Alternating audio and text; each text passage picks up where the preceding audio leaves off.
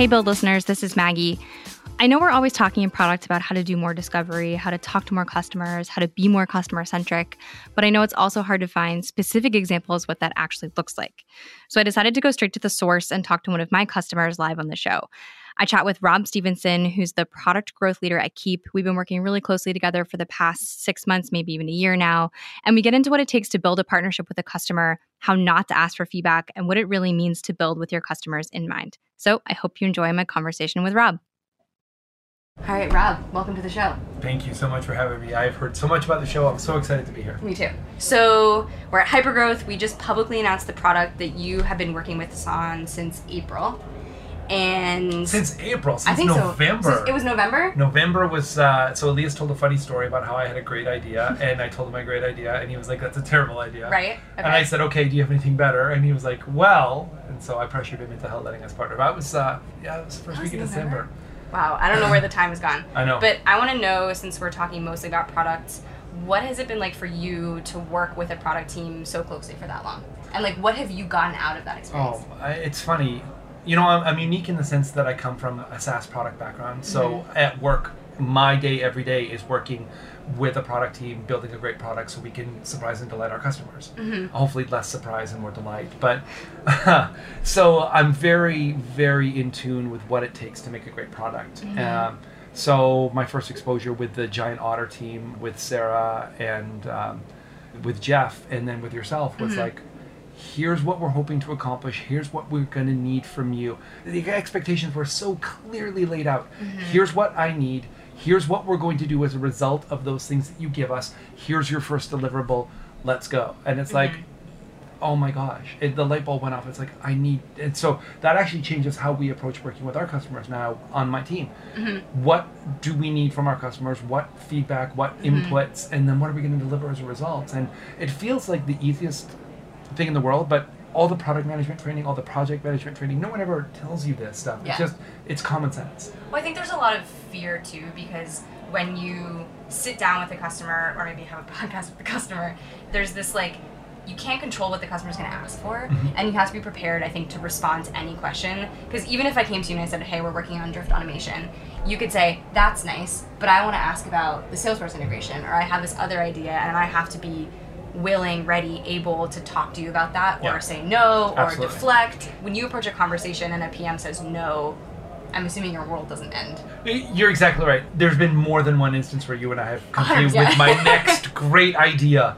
And I apparently I have this history now of maybe my great ideas aren't so great, but there's half the time I'm like, I actually don't know anything about what you're talking about. I need 24 hours and I'll go find someone and then maybe I'll put you in touch with them. There's the diplomacy involved, but it's also an honesty and a transparency. That is, again, it shouldn't be unique. It shouldn't be unexpected. It should be, I'm going to lead with this. You're going to ask for this. Here's our product roadmap.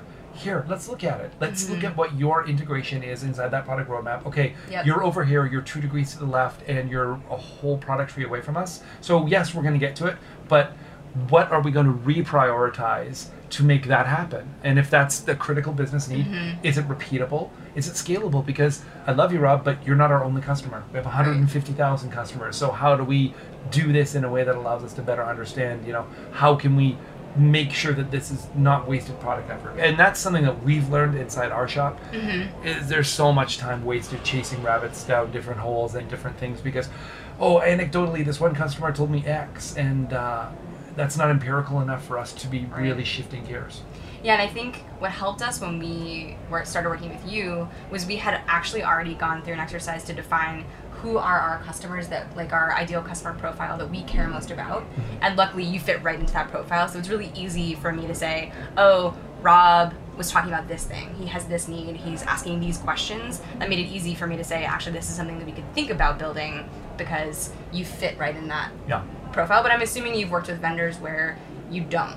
And you have a question in there, they have to say in some sense, like, that's actually not on our roadmap because you're not the customer. 100%. So, the guilty shall remain nameless, but I've worked with large multinational CRM companies that specialize in working with large heavy hitters. And not that we are, but it's I had a meeting with a project manager, with actually a sales account manager, so the person who is probably most invested in me buying more things. And I said, I need product X, and here's my current Band-Aid solution. Help me find this. And took 3 meetings to get them locked in.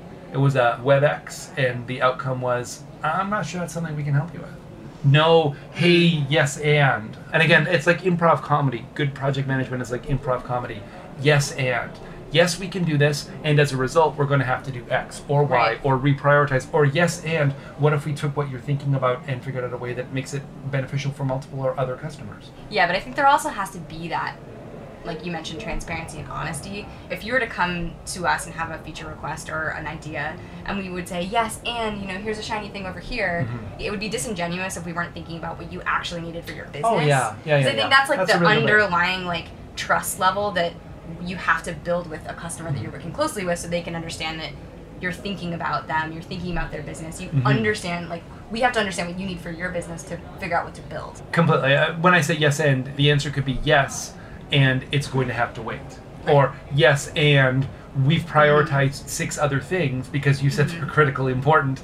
Now, I mean, when everything's special, nothing is. So sit down here, help us understand how we can build a product that's going to be most impactful to your business. And if your goals are changing, which, I mean, we're a very nimble company, we're very small in the sense that we're probably the biggest small company in the world. Our needs of our customers are constantly changing, and we're evolving to meet those needs. So as a result, how can we establish a product roadmap that sees not just the 6-week need, but the 3-month need and the 9-month need, and then, iterating for years down the road. Right, but then I think also understanding that, especially at early stage startups like Drift, I mean, Keap has been around for 18 years. 18 years, Right. yeah. We've been around for 4. So for us, predicting, even last November, December, predicting where we'd be today is like Yeah, I know. kind of crazy. So there is an aspect of, we can't talk in features, we have to talk in like outcomes or something, because we can't really say, well, we're definitely going to have that thing for you. Well, and that's how this whole Drift automation iterated. The best part about chat was that we were engaging customers in a very conversational, human-like way. The worst part about chat was that when I handed it off to my humans, my conversion rates just fell into the toilet. Right. Because there's chat concurrency issues, and SDR can only really effectively handle 2 chats at a time, because they're also working phone calls and pipeline, and they got an email from their wife that their kid is sick, and their dog puked on the floor before they came to work.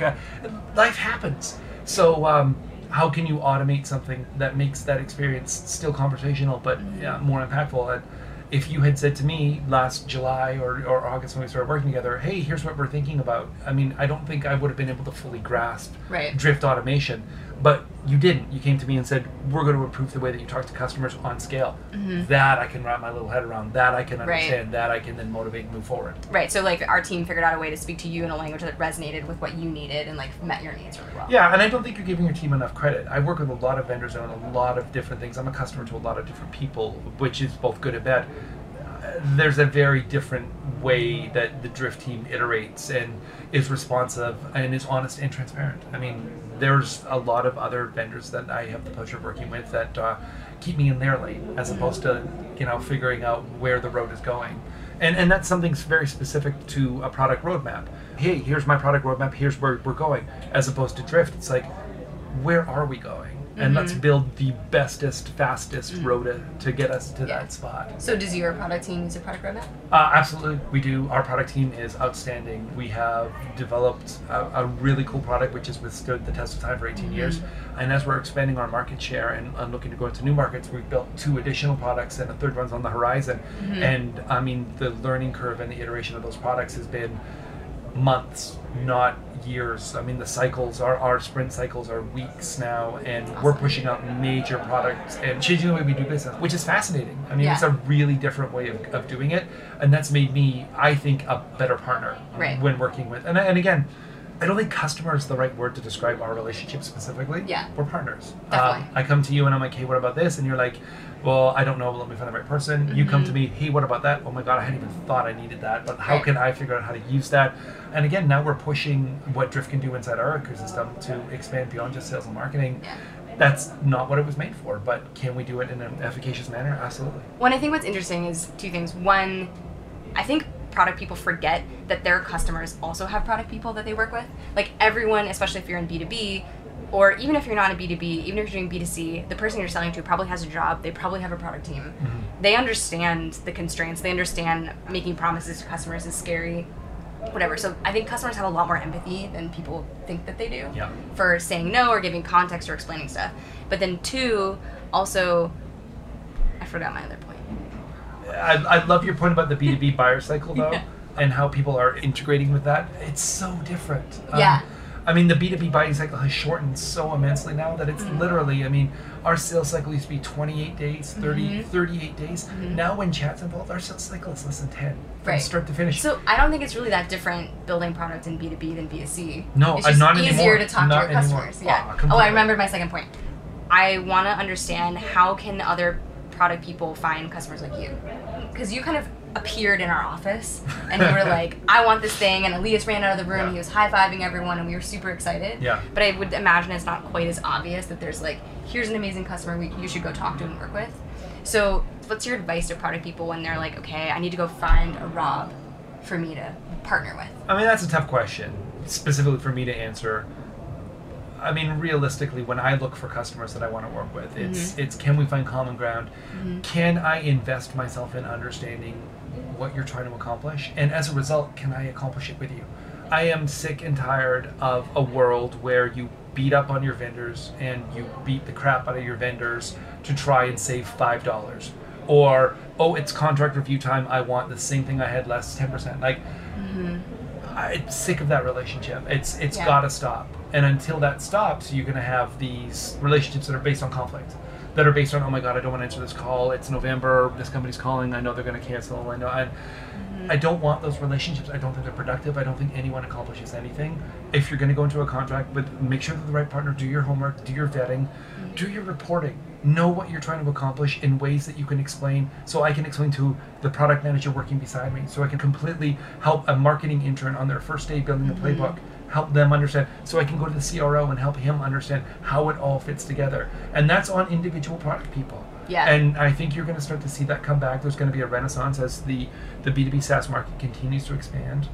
There's 30,000. I mean, learned that this morning. There's 30,000 different pieces of software out there that are all angling for our business. The cream's going to rise to the top, and the cream is based 100% on the product team.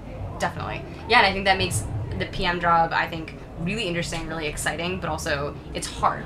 Like, it's easy to be a bad PM. It's hard to be a really good PM, and I think being a really good PM, part of that is being able to identify how to build partnerships with customers, how to figure out how to have someone you can go to and say, hey, we just have this crazy idea. Like, look at this screenshot, right? Like, I can Slack you and be like, hey, we just did this design. What do you think? And you exactly, can be like, 100%. I don't understand this at all. Or you can flip something on beta and I'll take a look at it and give you honest feedback. Like, I like this, I like that. I think, too, I'm really fortunate in the sense that my marketing team gets it. Keap, they really understand. And we also have a really good product that I'm really proud of and I'm really confident going to the market with. And that kind of makes us a SaaS unicorn, because there's so many people who are like, oh my God, we're selling an idea, but the product's not there. We got a 70% churn rate. Or we got this really good product, but I don't know how to get it to more people. So when you find a relationship with that, and I think that's where the team at Drift from a sales and marketing perspective comes in, because they work to help us expand, and then they're building a network. I've met 25, 30 people here today and had long-form, meaningful conversations about stuff that if I'm sitting at my desk in Phoenix, I'm not having. So that's super interesting to me as well. I'm not a big networking guy. I'm not the guy that's, I'm not the sales guy back slapping, and then none of that. But having meaningful conversations with people who get it, and helping them get it, and helping me get it, that I never even thought possible. Sure. Well, I think from a product side, when I first met you, I remember something actually they said on stage today when he mentioned you had these amazing dashboards and you had like pieced together how our product was impacting your business, and you knew exactly what all the leverage points were. And for me, that was a trigger to be like, this person understands what we're doing and they want to push it further, and this is the right kind of customer to go to like actually spend time with, because there's tons of customers who want to give you feature requests, they want to talk to you, and they want to, they have all sorts of things they want to talk about, and sometimes it's like, that's not really what I'm trying to think about. I want to think about what's next. And I think that's a good way to identify those people, are the people who have already pieced it together, they're ready to kind of push it further. And I mean, as people start in their PM careers or they're working with products and stuff, I think it's super important that you know what you're trying to accomplish. If we bring Drift in and Drift is ultimately successful, the company wins. But again, we're focused, from our perspective at Keap, we're focused on 100% customer success. And that means from the minute you become a suspect on our website to the time we've converted you into a prospect, giving you meaningful information, to opportunity to closed won, and then beyond closed won into user, and then beyond user into promoter. That is one journey. And figuring out that one journey and the touch points on that journey, and making sure that we're loving you and hugging you and telling you you're pretty and doing all the things that we need to do to keep you engaged and help you along there. That's so critical. So if Drift is the right tool and I can be successful using the tool, not only am I successful, but Keap is successful, and so is the customer. And then, so to me, it's like, well, this is blindingly obvious. I want to pick a great partner that I want to work with, and I want to do cool stuff, and here's how we're going to do it. And again, it goes back to that common sense no-brainer, but you know, common sense isn't that common sometimes. Yeah, I think this is a phrase I learned from DC, which is simple, not easy. Yeah, exactly. For sure.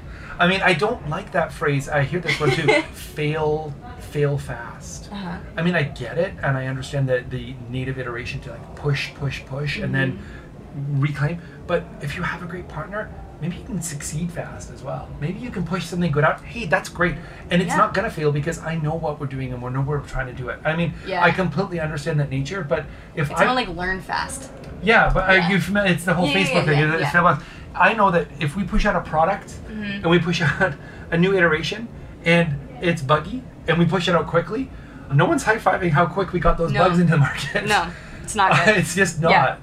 Well, and I think that's why having customers that you can partner with is so important, because not only should we be talking to customers more than pretty much any PM does, but you should be able to go to that customer and say, can you take this for a test drive? It's going to have bugs.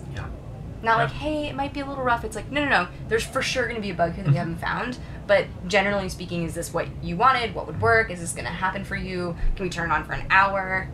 What I really struggle with, too, is people who ask for closed-ended feedback. Did you like this more, or did you like that? Well, let's go the other way. Tell me what you didn't like. Tell me what we broke. Tell me what you wish you could have.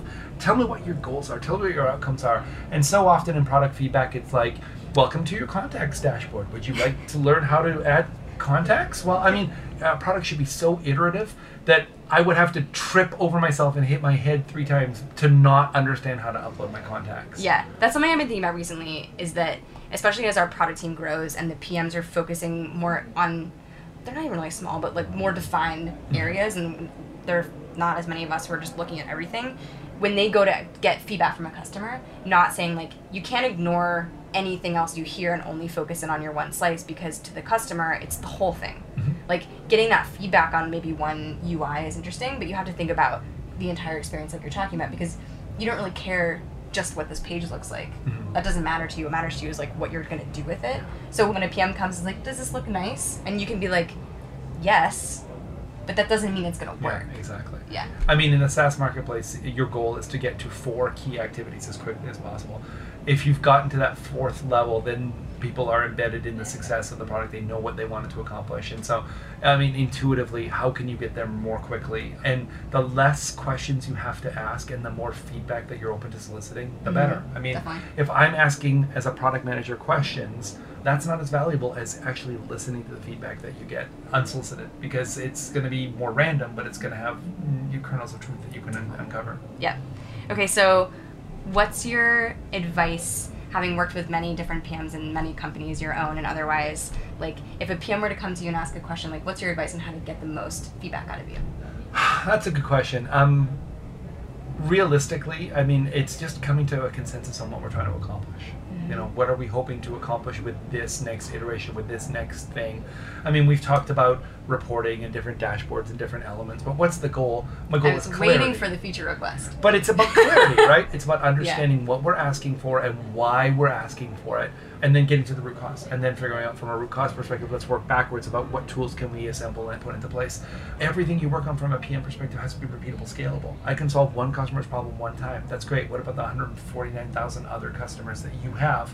Are you going to solve their problems one at a time? It's just not feasible. So how do you build something that's giving you that concrete feedback, or how do you take that concrete feedback and turn it into something tangible that offers you a repeatable, scalable opportunity? That's the magic. Well, and that's, I mean, again, it comes down to, it's like a perfect storm, right? Yeah. You have to be dedicated to your customer success, but that customer success has to be completely in line with yours as well. Yeah. And I mean, when those two things come together, it's magic. That's true. Well, Rob, thank you so much for coming on the show. I really appreciate it. This has been so much fun. Yeah. Hypergrowth has been amazing, but I've been looking forward to chatting with you for a long time. In this very large, hot green box that we're sitting very in. large. Or small, sorry. It's a very small, hot green box. box. But it's fun. Great. Everyone give Rob 6-star reviews. Thank you so much for coming on the show. Appreciate it. Thank you so much. Yeah.